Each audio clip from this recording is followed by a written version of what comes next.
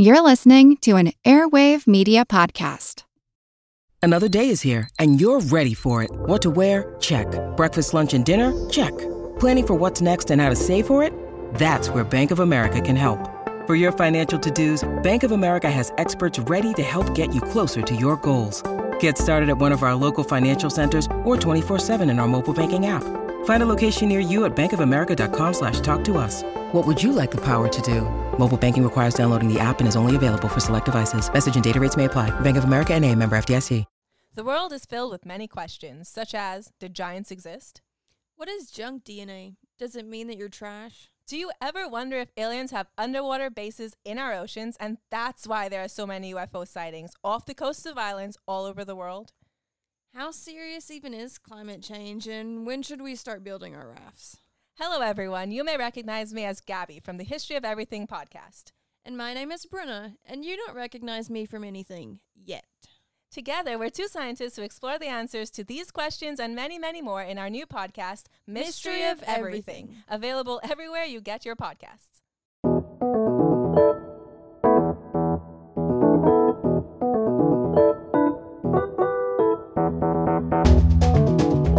When you last weighed something in kilograms, did you detect anything different? Well, if you're as finely tuned as the standard kilogram itself, you may have noticed it wasn't quite the same. The kilogram was changed by about 50 micrograms in the last couple of years to keep up with the demands of universal standards of weight. It may seem finicky until you realize just how much our lives depend on precision measurement. To give you an idea of how much, well, consider that the call for consistent standards was a public rallying cry in the heated chaos of the French Revolution. There was this document that was created called the Cahier de Doléances, the Notebook of Complaints, that was collected by the sort of revolutionaries to say, okay, what are people really annoyed about? And measurement is mentioned there as 14th most frequent object of complaint out of 50 or so. So it is more complained about than infringements of personal liberties or injustice in the court system. Yet, why do fights over measurements continue? While the U.S. still works with imperial units, nearly all the rest of the world uses the metric system. Where have all these strange units come from, and why do we need a kilogram defined to a few dozen parts per million, and time calibrated to a billionth of a second? This is Big Picture Science from the SETI Institute, and I'm Seth Shostak. I'm Molly Bentley. In this episode, From Light Years to Leap Seconds, we look at the history of efforts to quantify our lives and why there's always room for greater precision. This episode is Measure for Measure.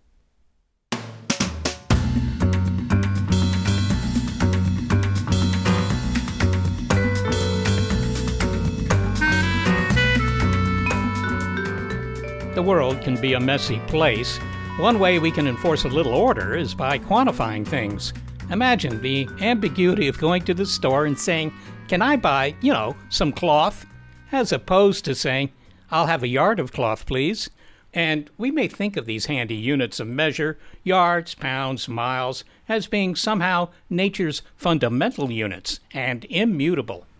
A lot of us think about units of measurement as somehow natural, that they are just sort of, derived from the natural world, and they are unchanging and they are ancient. And a lot of units of measure do have long histories, certainly, but they are essentially arbitrary. They are a thing that we make up to make sense of the world. For example, the units of measure depend on where you live. In the U.S., we still work with imperial units for distance and weight, that is, feet, miles, and pounds, while most of the rest of the world uses the metric system, meters and kilograms. I find the history of where these units came from fascinating. For example, many are the product of the French Enlightenment and reflect the admirable ambitions of European scientists to rationalize the bizarre systems and weights and measures that they had inherited from the Middle Ages. I wanted to learn more about that. My name's James Vincent, and I'm the author of Beyond Measure, The Hidden History of Measurement. Seth and James tell the story of measurement and begin by diving into the history of units and how they were defined and redefined over the centuries. James, we take it for granted that when someone tells me that a room is 20 by 30 feet in size, that I'll know what that means because I know how long a foot is. But that's a relatively new idea, is it not? The idea that you would know for certain how long a foot is relatively recent. The idea that you would communicate by talking about a unit of measurement of some sort has been around for a long time.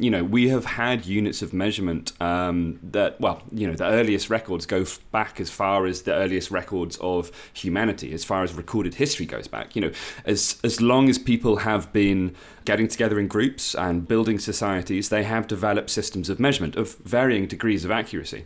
The reason for this, I think, is, as you point out in your example, measurement is a form of communication. Measurement is a type of language. It's a way that we share information with one another. And so measurement is, integral to human civilization as we know it.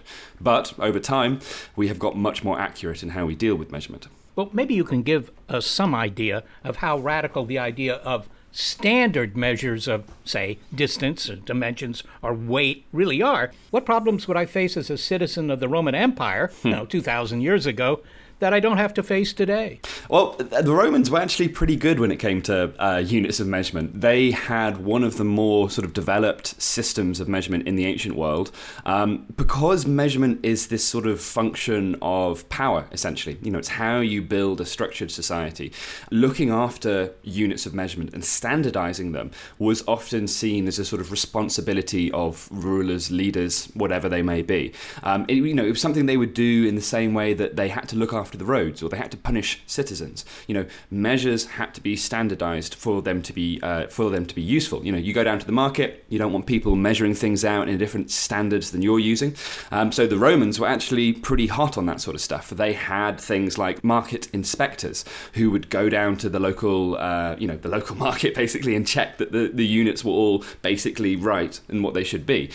What the Romans couldn't have done, or what they wouldn't have done well, was sort of communicating those measures over long distances and in daily life as well. So, one of the things that the science of measurement has achieved, as well as greater accuracy in sort of high precision science, is greater standardization in everyday life. And that's partly due to, the progress we've made through globalization and through the consumer market. We now have a very rigorous system of standards that are implemented in every country and across the world as well. The Romans would have had a much trickier time communicating units over great distances, but they were relatively good on it for the ancient world. They really cared about measurement. Sounds like you can't really write a book positing that the decline and fall of the Roman Empire was due to the lack of good standards. But your book really picks up steam at the end of the 18th century. Yeah. When, the French Enlightenment and all. When people wanted a new system of standards, did they want that something that, was that something that only egghead scientists wanted to do? Give me some idea of the societal need for rationalizing measure. Well, it's funny you bring up the decline of the Roman Empire, because when the Roman Empire declined, measurement standards declined. Specifically in Europe, European measurement standards owe a lot to the Roman Empire. One really obvious example of that is that there are so many countries in Europe and in America as well, of course, who have a unit based on the pound. And that comes from the Latin libra pondo, a pound by weight. That was the Roman unit of weight. And when the Roman Empire disintegrated, measurement became diffuse as well. Different cities would start developing their own standards. Because there was not this central political authority to enforce standards across a large geographical area, they would tend to vary. This becomes a problem. And, as you say, in the late 18th century, this has become a real crucial problem. The country where it becomes the biggest problem and the most relevant for our discussion today is in France, because this is where the metric system is invented during the French Revolution. Okay, but it strikes me that this rationalization of measurement wasn't done by the British or the Italians or even the Americans. It was done by the French. Why was that? Well, measures in Ancient Regime France were a particular mess. The Brits at the time had a pretty decent system of measurement. It wasn't fantastic. It wasn't as good as the metric system would be, but it was pretty good. In France, though, it was partly to do with the political structure of the country. So obviously France was still running on the feudal system at this time, and it had a lot of devolution of powers. So sort of the authority over how the country was run was devolved to local lords. This included power over weights and measures. So often, you would have standards that were only enforced within a very small area. Because of this, there was a huge variation of measurement in France. There was one estimate that there were more than 1,000 different units, named units in the country at the time, and more than around 250,000 different variations. So you would have a unit like the pint, for example, the pint, a unit of capacity. We're familiar with it today, but that would range in size from less than a litre in one city to more than 3.5 litres in another city. And this created a huge amount of sort of economic friction and confusion for the citizens as well. So at the time, in the run-up to the revolution, for example, there was this document that was created called the Cahier de Doléances, the Notebook of Complaints, that was collected by the sort of revolutionaries to say, okay, what are people really annoyed about? And measurement is mentioned there as the 14th most frequent object of complaint out of 50 or so. So it is more complained about than infringements of personal liberties or injustice in the court system. And it was because it hurt people's lives on a very real, tangible basis. You couldn't trade easily. If you were taking your cheese from one part of the country to the other, how would you know how it was going to be weighed and paid for at the other end? And there was also a lot of exploitation by feudal lords. They would collect taxes from peasants using bushels that were larger than the ones used by the peasants in the markets.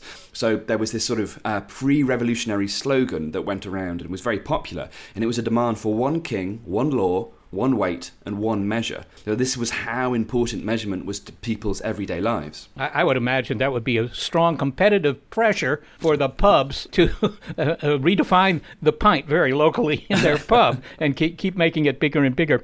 The original idea at the end of the 18th century was to tie these new measures to something in nature. Right, the basic unit of length, a meter, was to be a fraction of a meridian, the line connecting the poles, if you will, so that a meter would be 1/10,000,000th of the distance between, say, the North Pole and the equator. Was that just a matter of idealism? Nobody was going to put meter sticks down between the North Pole and the equator. Well, there were a few different suggestions for how to redefine the meter, and some of them had their origins as ideas going back before the French Revolution as well. This was something that people had been thinking about for a while, that there should be one standard unit of length that was derived from something that was, fixed. And people thought, well, what is a better authority than the dimensions of the Earth itself? And so it was sort of arbitrary in a way, right? There was no real reason to be like, well, let's measure North Pole to the equator, 1/10,000,000th of that distance, let's do it. There's nothing really special about that, apart from it makes a good story in a way. And it was this sort of transition in authority that shows how the creation of the metric system was really a political revolution as well as a scientific one. So to give an example of this, one of the standard units of length in France prior to the invention of the metric system was known as the pied du roi, which is French for foot of the king. And as the name suggests, this was a unit that was supposedly derived from the length of the king's foot and had its origins going all the way back to the 9th century to Charlemagne. And obviously the revolutionaries, they are rebuilding society. They are getting rid of the authority of kings. They are republicans. And they were thinking, well, why would we base something as fundamental, as needful in everyday life as a unit of measure on the body of the king? Let's base it on something scientific, rational, on something universal. And so that's why they went for the Earth itself. So it's really, it was a decision that was about embodying political ideas as much as it was scientific ones. Surely, though, they would run up against some inconvenient truths here. In particular, that if you say, okay, it's 1/10,000,000th of the distance between the North Pole and the equator, the facts are that the assumption there is that the Earth is a perfect sphere, right? Which, of course, it's not, and they even knew that it was not. Yeah. So, did they address this problem, or did they just say, well, it's an approximation? Well, I mean, it's a really interesting one, because at this time, the geodesy of the Earth was developing. People knew it was not a perfect sphere. They knew it was an oblate spheroid. They didn't quite know how the deviations would work when you were comparing one quadrant to another quadrant, one part of the meridian to another. And in a way, they did just say, yeah, it is arbitrary. arbitrary. We're just going to go for it, because they picked the line of meridian that they picked goes through Paris. So they, rather than picking some other line, they were just like, well, we'll just have this one. It's going to be French, okay? And actually, that was a really historically important decision, because it annoyed a lot of other countries who were like, well, no, it should be the London meridian. It should be the Washington meridian. This was one of the reasons Americans initially didn't get on board with the metric system. Thomas Jefferson said, by picking the Paris meridian, the French have excluded every other nation on earth from this sort of community of measurement. So they knew that it was a bit of an arbitrary decision. But what I sort of learnt whilst writing this book and doing this research is that often in metrology, specifically in the creation of the metric system, the narrative is more important than the science in some ways, because the measurement that they took 7 years. It took 2 astronomers to do it. They did this huge survey right across Europe. They did it in the fire of the revolution. They got arrested several times. They thought they were sort of monarchists in some way. The peasants did. But by the time they'd got this measurement, it was seen as this huge scientific achievement. It was seen as this great arduous journey, and that gave it authority in a way. So yes, it was arbitrary, but the means of creating it gave it this heft and importance. You talk in your book, James, about the physical embodiments of some of these measures, in particular the meter and the kilogram. Yeah. They were actual. I mean, you could say, where's the prototype kilogram? And there was an answer to that, and the answer was, not what 10 cubic deciliters of water would weigh, but the embodiment was a hunk of metal, kept in a building in Paris. Yeah. And tell me about those, because that's really fascinating. Well, I was lucky enough to see the original meter and the original kilogram in the National Archives in Paris, where they are kept in, this old mansion house that used to be an aristocratic mansion and was taken over by the revolutionaries. And now very, symbolically, these old ballrooms are now filled with all the original documents from the founding of the French Revolution. And the original meter and the kilogram, they are kept in this armoire de fer, this iron cabinet, next to the original copy of the Declaration of Rights of Man. It's this fantastic objects. And I remember going to see them and talking to the curators there. And I said, do you ever have these out on display, the meter and the kilogram? And they said, yeah, we put them out. People come. They don't ever really look at them. And I said, well, why is that? And they said, because they don't need to see the meter, because it already exists in their head. And this is the thing about these measurement standards. They need to have a physical existence of some sort in order for these units to be shared around the world. But in a way, they sort of float free of that. They are units that we have to use for them to be useful. Now, with these physical standards, as soon as these were created, people knew there were going to be problems with them. Everything that you create everything that is physical in the world is liable to wear and tear. It will decay, it will change over time. No matter if you make it out of the strongest metal, the most durable alloy you can think of, it's going to change. This happened with all units of the metric system. And actually, over time, we have started replacing them. So we no longer use physical standards to define units of measurement, but we actually use sort of calculations based on constants of nature instead. But this has been a long process that we've been working on for many decades. Yeah, I remember reading somewhere that if you actually picked up the standard kilogram, you would change it because of the oil on your skin. Yeah, absolutely.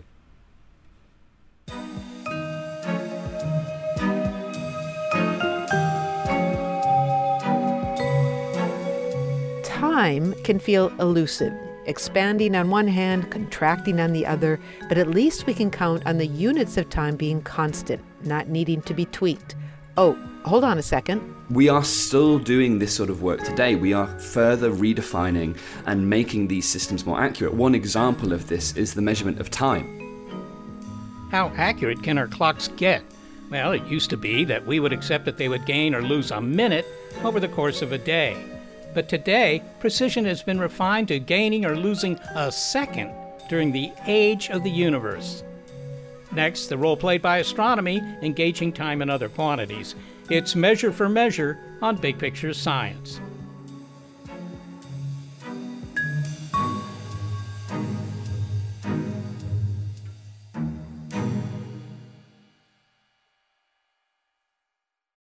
A lot happens every day.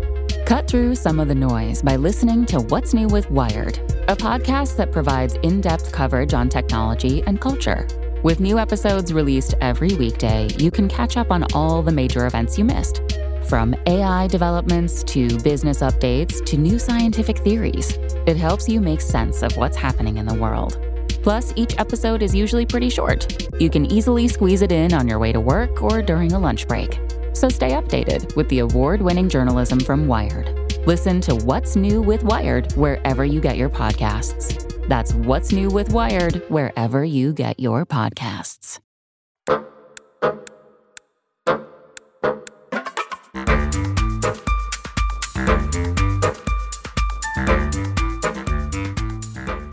As the standards of measurement moved away from those decreed by kings, there was an interest in tying these units to something larger than our own lives: nature.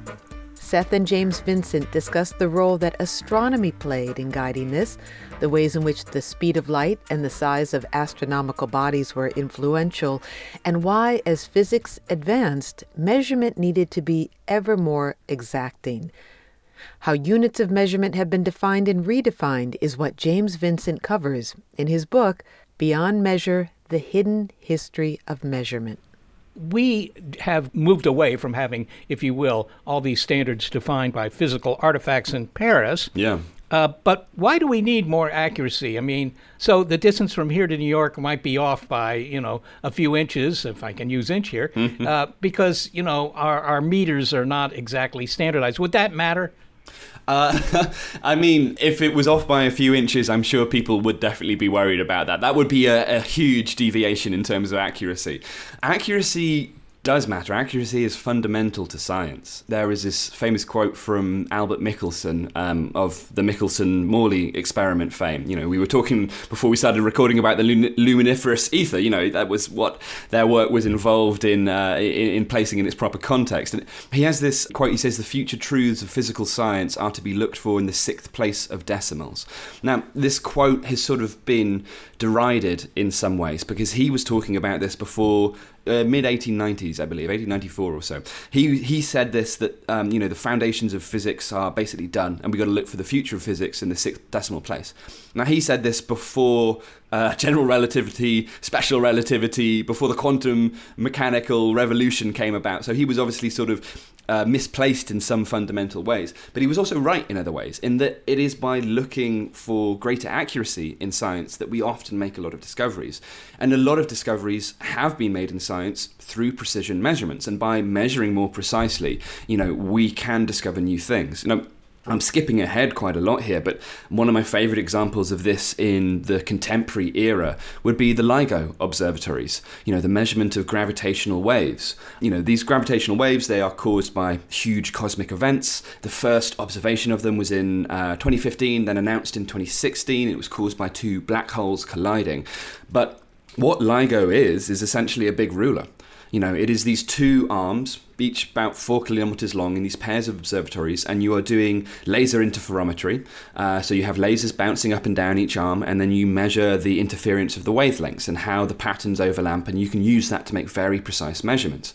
But that precision is needed for those observations. Gravitational waves are so tiny, they're so minute, they're these tiny ripples in space-time, that to be measured, you need to have a measuring tool that can do so with great accuracy. And, LIGO, I think, is boggling in these terms. The quotes about it, for example, it can measure the distance from Earth to the nearest star, 4.2 light years away, to an accuracy within the width of a single human hair. So by making these more accurate measurements, we are discovering new things about science. That's why accuracy is important. What's the definition of a meter, just to pick one unit here these days? I mean, if it isn't a rod in Paris, Yes. What is a meter? So all the physical units they've been redefined since sort of the 1960s onwards. The meter is now defined using the speed of light. So the meter is the distance travelled by light in, and I'm not going to pretend I know this number, I've got it written down in front of me because I thought you might ask this, in 1,299,792,458th of a second. So that is now the definition of the meter. And then that makes you ask, okay, so what is the definition of a second? Well, the second is 9,192,631,770 radioactive cycles of the atom cesium-133. You know, a radioactive cycle, sort of the frequency with which the atom jumps between different stable states, basically. But this is how we measure things now. There's an office in Washington, D.C. called the National Bureau of Standards. I know that because many of my friends' fathers work for the National Bureau of Standards. But do they have much work, or have we nailed down all the important standards? Will I ever have to throw out my yardstick and replace it with a new one? To answer your question directly, are we going to change any of these units now? The answer is probably yes. The thing with these units is that although the value is the same, you know, the kilogram has been the kilogram ever since it was the kilogram. But how we derive that value, that is what changes. So the kilogram, for example, was redefined in 2019. And it used to be equal to this physical lump of metal that was kept, as you sort of mentioned earlier, in this vault in Paris. And it's now defined using Planck's constant, and another one of these sort of constants of nature, basically. We are still doing this sort of work today. We are further redefining and making these systems more accurate. One example of this is the measurement of time. So time, used to be defined as 1/86/400th of a solar day. Just take that, divide it by 86/400, that's a second, that's fine. Then in the 60s, we got atomic clocks, like this sort of definition I said earlier about the spin of an atom of cesium-133. But there are clocks that are even more accurate than that are going to be, they're known as optical clocks. They're 100 times more accurate than atomic clocks. And there is a chance, well, no, there's not a chance, it's going to happen. We are going to redefine the second in the next decade or so, I think, maybe a couple of decades, because this accuracy is incredibly important. You think about something like GPS, for example, the triangulation of location based on signals from satellites. If you want GPS to be accurate to within 15 meters of a position on Earth, you need to have accuracy in measuring time of about 50 nanoseconds. So that's a nanosecond is a billionth of a second. So 50 billionths of a second. We're already getting quite far down into the decimal places there. If you want better accuracy, you need more accurate time measurement. So time is one thing that we're completely, we are going to redefine, basically. However, a second will remain a second. Yeah. I remember in my youth when there were lots of stories in the press about improved measures of time. And of course, partly that had to do with the fact that this was relevant to knowing where your ship is, and that had, defense implications. So it was important to keep clocks. When I was in high school, we made a trip to, I don't know whether maybe it was the National Bureau of Standards, wherever, and they had an atomic clock there that was keeping time, and they told us, look, this clock is so accurate that it will lose 1 second in a million years or something like that. I don't remember the exact. Are our clocks today much better than they were in my youth? Yeah, I mean, those were atomic clocks, as you said, and the new optical clocks are going to be sort of 100 times more accurate. So instead of losing a second over a million years, scientists are now talking about losing seconds over the observable lifespan of the universe. That is how accurate these clocks are going to be. And the thing is, once you start measuring at that scale, you can register things that also apply to that scale. So, one of the theories or one of the sort of potential applications for more accurate clocks is going to be seeing whether physical constants and laws are themselves constant over the universe's history. That's the sort of level of precision and accuracy that we're going to be able to do here. James, how did you get interested in this subject? I mean, did you, pick up a meter stick someday and say, I wonder where this came from, that kind of thing? I think I've always had a bent of mind that enjoys systems and that enjoys sort of works of categorization, and measurement is sort of the ultimate system. I mean, to be more direct about it, the reason I was sent as a science journalist to cover the redefinition of the kilogram, and I went to Paris. I went to the headquarters of the Bureau International de Poids de Mesure, the BIPM, which is the sort of international body tasked with maintaining the standards of the metric system. And I was there, and I got into all these discussions about why they were redefining the kilogram, and it was mind-blowing to me. I had never thought that measurement was this sort of arbitrary, this artificial human creation that brings so much to modern life. I think a lot of us think about units of measurement as somehow natural.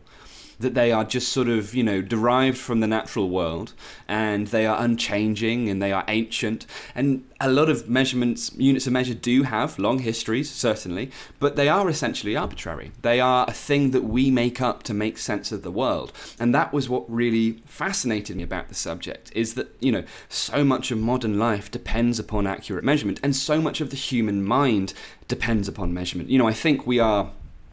you think about what are the inventions that really define humanity. Language is obviously one of them. Mathematics would be another. But I think measurement deserves its own sort of special attention. People often say in life, what gets measured gets managed, for example. That's a truism of the management world. But I think it also shows that measurement is a form of attention. It's how we pay attention to things in the world. And what gets measured gets noticed, certainly. So I think when you look at how measurement operates in the world, it's really fascinating to think about how it affects what we are concerned with in our own lives. When I lived in Europe, they had an expression. This was among the scientists that I talked to. They said to measure something is to know something. Yeah. In other words, without measurement, you really, you're just talking through your hat kind of thing. But there are also things that you cannot measure. I mean, I know we're talking mainly about the science of this stuff, but the title of my book is Beyond Measure, and I think a good part of it, especially towards the end of the book, was thinking about how measurement can also be a sort of obstruction sometimes. You think you measure something and you put a number on it, but does that actually really reflect what it is you're trying to capture about that? There's lots of examples of this in sort of society. You get sort of things like measurement in school with standardized testing and all the rest. And okay, you've put a number on something, but that doesn't always necessarily reflect what it is you're trying to achieve, which is to educate people to be, sort of independent in their thinking, to be curious, to have sort of a good grasp of the knowledge. In the end, you might just teach someone to answer a test correctly, but that's not the same as teaching them to have that knowledge and apply it. So I think that's another fascinating aspect of measurement, that there are some things, that you can't measure, essentially. What are the limits here? Are there limits to how accurately we can define some of these measures? Yeah, definitely. I think one of the interesting things about the redefinition of the measurements to not use physical standards. I talked about the kilogram earlier and how that was redefined using Planck's constant. And, Planck's constant is the sort of, the relationship between the frequency of a photon of its energy, and it's a vanishingly small number, which I won't read out yet another long number. I think your listeners they've endured enough of my very long numbers. But, when they set the weight of the kilogram, they also set the definition of that constant, because Planck's constant is something that you can measure with different degrees of accuracy. And with the first sort of 4 or 5 digits come out the same, but the last 2 or 3, they tend to vary. So it's this weird, I think this is quite difficult to get your head around, or it is for me anyway, that when we set the value of, say, the kilogram or the meter, we also set the value of that constant. So, I told you that the meter is defined using the speed of light. But when we set, how do you measure the speed of light? Well, you've got to measure it in a unit of length, right? Because it has to travel a certain distance. So when we set the definition of the meter, we also set the definition of the speed of light to be, 299 million meters per second, 299 odd million meters per second. So yeah, there is a limit to how accurate we can be. But as we get more accurate, we end up redefining the units themselves. So it's this weird sort of circular motion of units defining standards, defining constants, etc., and so on. I mean, you're an astronomer, so you've been deep in measurement for a long time. Because one of the things that came out in my book is that and while researching is that a lot of the first measurement comes from looking at the stars. This was sort of the school of measurement in many ways, was looking at the stars and trying to measure their movements. Have you come across any sort of odd examples of measurement in your astronomical career? Well, in fact, you talk about measuring the movement of the stars. Most of the movement of the stars is simply the rotation of the Earth. So, that's the basis. That's the basis of a lot of time keeping, right? If you go to an observatory that keeps time, like the Naval Observatory in Washington, D.C., you'll see what they're called the transit telescopes. And these are very uninteresting telescopes if you're into telescopes. It's just a tube. It might be a meter, plus or minus whatever the error is in a meter. a meter in size, and it's just aimed straight up, essentially, or if not straight up, at least to the the meridian that's crossing that particular location. And all it does is look at when a particular star, for example, crosses the meridian. When does it come into view of the telescope? And it doesn't stay there very long. Then it exits. But the interval between those two events, say where it was yesterday and where it is today, that's defined as one rotation of the Earth, and that's tied into the time system. So they keep time. But as I recall, the last time I was there, they said, yeah, that's fun. Not on a cloudy night, but that's fun. But we have crystal clocks. Yeah. And eventually atomic clocks that are much, much better than that, right? So I'm just sort of, wondering where this is going to go, because the ultimate arbiter, it seems, of all timekeeping standards is astronomy, so it seems. But, there are limits to astronomy. I mean, the Earth's rotation is perturbed by many, many factors. Well, I mean, I think some metrologists would disagree with you there on astronomy being the sort of ultimate arbiter for time. I think since they switched to atomic clocks, there has been, we still harmonize atomic time and astronomical time, but it gets a little bit trickier each time around as we get more accurate. Obviously leap days everyone's familiar with, but I think less people know about the fact that we now have leap seconds as well, that we have to add a second every couple of years into UTC, the Universal Timekeeping, standard, and that is because essentially atomic clocks are now, more accurate than astronomical measures of time. I've heard that some people have made an estimate of the weight of the internet. Yes. And I'm not quite sure what they mean by that, but have you heard of this, and what does it mean to you? Yeah, I think the explanation of that is to do with the sort of writing the data of the internet, basically. That you take all the terabytes, the petabytes of data, and then you write them onto a physical, hard drive of some sort. And by weighing that changes to the hard drive, you weigh what the data is, because when you encode data, you change the atomic composition of that material because you are writing data onto it, and that can apparently be measured. And I think it was about 50 grams or so was the eventual sort of measurement that came to. Yeah, that sounds like an appeal to E equals mc squared, which relates energy and mass. And if you want to write a bit on a hard drive, there's a certain minimum amount of energy that it takes to do that. Yeah. So in that sense, you could say, well, the internet, which has so many, terabytes of data, whatever it is, that represents an energy expenditure just to write it once onto all those hard drives that, equates to this amount of mass. But that sounds like something that only a physicist would care about, frankly. But it's a lovely example of trying to measure something that is otherwise intangible, which, I don't know, it's sort of a ridiculous thing to say, but it's gorgeous as well, because it speaks to this, this theme throughout my book, that we are a measuring species, that we love to put a number on something. We think by understanding it, we think by putting a number on it, we understand it. You referenced your scientific friends earlier on in the conversation who said, probably they were paraphrasing Lord Kelvin, the famous quote about until you can measure something, you can't understand it.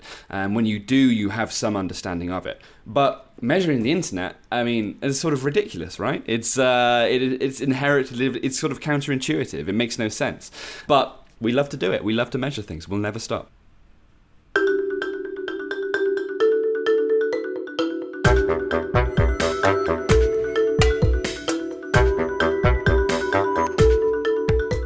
Up next, Seth and James in a spirited debate about the virtues of metric versus imperial units, and why the author thinks that the U.S. won't commit to a switch to metric. I think of America as this sort of metric figure wearing an imperial mask over the top of itself.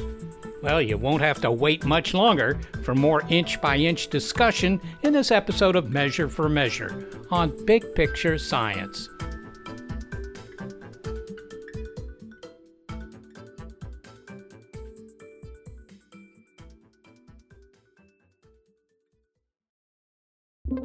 With Wired Science, you can geek out all you want.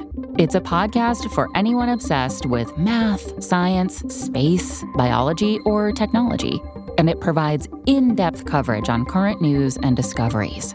From strange diseases that turn your tongue fuzzy to tech that'll help crops grow from space. New episodes are released nearly every day, and they're typically under 10 minutes, so you can easily make them a part of your daily routine. Listen in the morning while you're getting ready, or during lunch while you check NASA's astronomy picture of the day. Check out Wired Science now, wherever you get your podcasts. That's Wired Science, wherever you get your podcasts.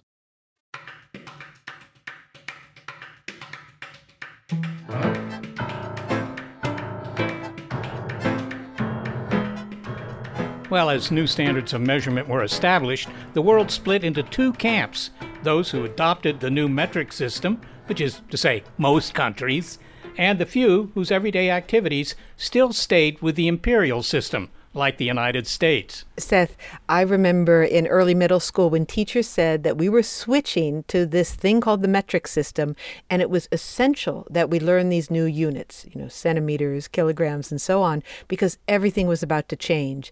Now, I was young enough that it wasn't clear to me why we were doing this, but like the other students, I diligently learned these units, which wasn't hard because it's a base 10 system, as you know, and then nothing. The big switch to metric never came. Yeah, well, I remember that too. And I kept waiting, Molly, for all the signs along the highways to change from miles to kilometers. Well, I'm still waiting. And I wish they would do it because the computation is so much easier in a base 10 system. Well, that brings us to this next conversation, where you and James debate the merits of the metric system, beginning with James following up on an earlier thought. But I want to pick you up on something, because when you talked about that telescope, you said it was about 1 meter long. Now, I want to know, though, this was a big part of my book, was metric versus imperial, and which is the quote-unquote better system, which is the dominant system. Obviously, I'm from the UK. We use a little bit of both. You're from the US. You're still imperial. Do you think in metric? Do you think in imperial? I tend to think in... It depends. Maybe I should preface my answer. That's never a good preface, but it does depend. Obviously, as soon as I started studying physics, in 12th grade, as it were, then everything was in metric. And metric is great because it's a decimal system, right? You knew what fractions were. Whereas, imperial, you have a pound, but it's divvied up into 16 pieces called ounces. That's pretty inconvenient. So I definitely prefer the metric system. Or do you think in metric or imperial? And I still think in metric. I really do. I mean, if I see somebody, I don't say, "Oh, you look like you weigh about 50 kilograms." But for anything that's, if you will, quantitative, if I'm just trying to reckon, for example, how far out into space have our television signals reached, I do that all in metric, of course. Yeah. I mean, we're still a bit of a muddle here in the UK because we are officially metric, but we have a lot of non-metric weights and measures used in shops, for example. We still have pints in pubs. No one's ever going to get rid of that. And it's become this cultural issue. When Boris Johnson was still Prime Minister, he promised that he would bring back imperial measures. And there was this sort of huge hue and outcry over this. And everyone was like, what, we're going back to the, we're going back to the Stone Age next? What's going to be... It's become this real cultural issue. And I think it is similar in the US as well, right? In that, if you had... I think it was Lincoln Chafee, right? In 2016, when he announced his presidential bid, he said, we're going to go metric. And he was absolutely... he was decimated in the press, shall we say, to use a appropriately metric unit there. He was really torn apart for that suggestion, and I was really shocked.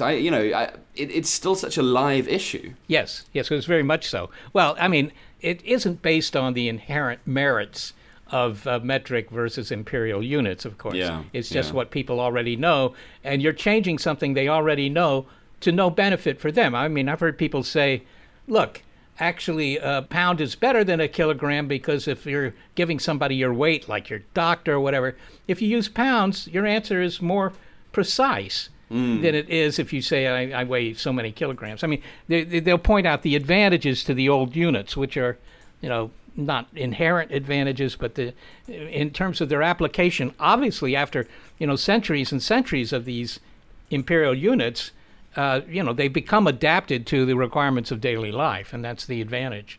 Yeah. But one thing I would like to just mention, this is related, obviously. I don't know how many of your listeners will be aware, but, the US is metric. Like, I know it's, ever since 1893, that was the year of the Mendenhall Order, I believe it was called, the foot, the yard, the ounce, they have all been defined using metric units. So although, I think of America as this sort of metric figure wearing an imperial mask over the top of itself, because although everyone is dealing with gallons and ounces, those are defined using metric units. So in the secrecy of labs and in factories, everything is really metric. But people don't like to talk about it. Well, they don't like to use it either. I mean, when the captain of that aircraft that you're flying across the Atlantic comes on, it's an American, airline, he'll tell you how many thousands of feet is the altitude of the plane. Feet. Yeah. He's not going to tell you in meters. And of course, in fact, the whole thing is set up for him to fly at 30,000 or 33,000 or something. Some, very, obviously it's an acknowledgement that the imperial units have precedence in aviation and, just about anything else there too. I mean, nobody talks about how many kilometers it is from Washington to New York. No. They'll tell you in miles. But they do go on 5K runs, or they go on 10K runs. And if you're in the military, you talk about clicks. How many clicks away is this? And that's because the US military has been metric for a long time, because they needed to harmonize with other countries' military forces. 9mm bullets, that's a very American thing in many ways, and yet it's very metric. It is. But a lot of these examples have a tinge of, elitism, as they use the word here, right? Mm-hmm. Oh, you're going to tell me in kilometers and not in miles. Right. Look, I'm just Joe Blow. Tell me in miles. That kind of thing. It's not always appreciated that it's a far handier system in the end. So what do you figure is going to happen here? I mean, the metric system, you could say, that's a couple of centuries old now. Mm-hmm. Does it need any change, any major changes, or is it kind of arbitrary what units you choose? I think it's sort of arbitrary. People ask me sometimes, what do you think is better, imperial or metric? And I think there are certain qualities embedded within each system that has benefits and drawbacks. So one of the big ones, and we've mentioned it several times, is the fact that metric is decimal. It works in base 10, whereas imperial units or US customary units, I should use their proper name as it is in the US, are base 12 or base 16, and they can be a little bit simpler when you're working out fractions. You can easily half, third, and quarter a unit if it's in the US customary or imperial system. So there are certain differences to them, but for me, what makes measurement useful, and this goes back to what we were talking about in the beginning, that measurement is a language, it's a form of communication. What makes it useful is if it's consistent and if it's understood. And this is, like your example from the airlines. A pilot says we're cruising at an altitude of 30,000 feet, 33,000 feet, whatever it is. They say that because they want to communicate to their audience and they want to get that information across. That is what makes measurement important. In the UK, I think this is changing. So younger generations in the UK, they come up firmly metric. They're taught metric in school. That's what they know. And I think in the UK, at least, we will gradually become a fully metric country, and we'll get rid of, we still talk about weight in terms of stones, for example, which is such an archaic unit to use, but it's what people know. But they are forgetting, and the younger generations will become more familiar with it, and they'll just push it out of the sort of cultural language, as it were. The US, I don't know whether the US will ever go metric. I think there is something maybe in the long term, but I can't see it happening in the short term, because they're just, US exceptionalism, right? There is just this strain. I'm sorry, I don't want to have a go at you for this. I know you're not personally responsible for this, but there is this strain in American culture and politics that says we are the only one, and we are the important one, and our system is right? And obviously, I work with Americans all day. I talk to them all the time. Wonderful, wonderful people, great country. But there is this strain within it, right? Of we are the best, and I think that's not so apparent in other countries. You don't go to France, you don't go to Germany and see people saying, "Oh, we should go back to the old ways." They're very happy with metric because they know about the benefits it brings in terms of harmonization. Sorry, you go on. No, but I put to you the fact that yes, American exceptionalism may be the zero order term here, but on the other hand, if I were making a defense of America's continued use of inches, for example, I would say, look, there are tens of thousands of machine tools out there, right? And they're all set up to work in inches. right? So we're gonna mill this to 2/1000ths of an inch or something like that. Yeah. And if you want to change that all to metric, somebody's going to pay the price in loss of competitiveness for a while because, they don't know how, the machinists don't know what they're doing. Well, it's funny you should bring that up because that is one of the huge reasons that America never went metric. We talked about this a little bit, but, when the metric system was being created, there were a lot of fans of it in America. Jefferson was the big one. Obviously he was a huge Francophile. He was Minister of France, and he loved metric. He tried to get a set of metric standards over to the UK.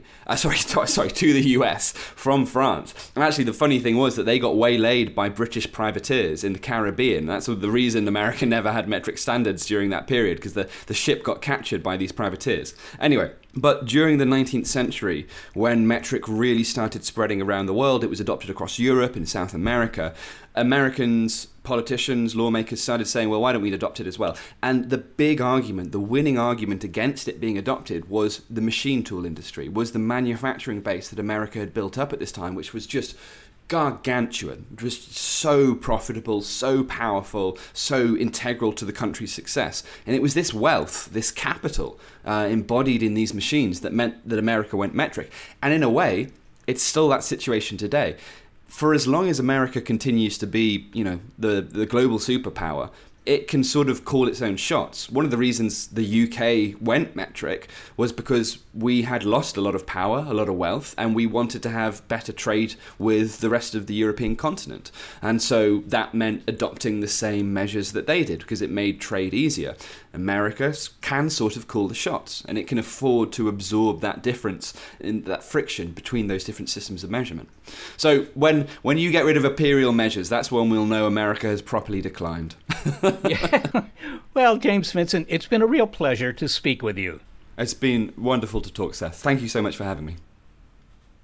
James Vincent is the author of Beyond Measure, The Hidden History of Measurement. Well, Seth, I found it very interesting to learn how politically driven, or maybe you would say nationalistic, the motivations for establishing standards of measurement. The idea that, that it was based on the foot of the king, the idea that the French wanted the meter based on the meridian that passed through France, much to the ire of the Brits and others. Well, I think that's an old story in the sense that we just don't like to have other countries impose their culture, if you will, no matter what it was, on us, unless it's a culture that, like polka dancing or something like that we can adopt without any controversy. But then conversely, people after the French Revolution didn't want their measurements to have anything to do with the king. Yeah, well, the metric system doesn't have anything to do with the king. It was based on, the dimensions of the earth. So, that was the idea. These French intellectuals, the French scientists of the Enlightenment, they wanted to base these units on something that you couldn't say this was French or it was Swiss or German or American or anything else. It was just a measurement that was consistent with what nature gave us, in this case, the size of the planet.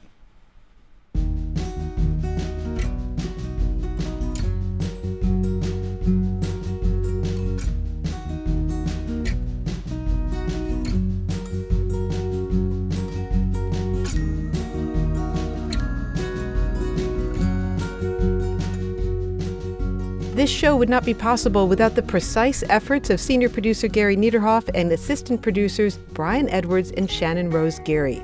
I am the executive producer of Big Picture Science, Molly Bentley. Big Picture Science is produced at the SETI Institute, a nonprofit education and research organization that studies life in all its complexity.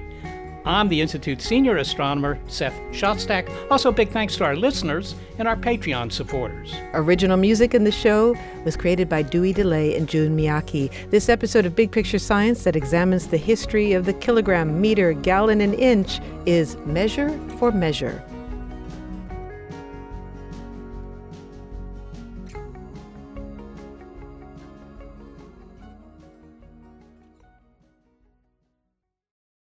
Without the ones like you, who work tirelessly to keep things running, everything would suddenly stop. Hospitals, factories, schools, and power plants, they all depend on you.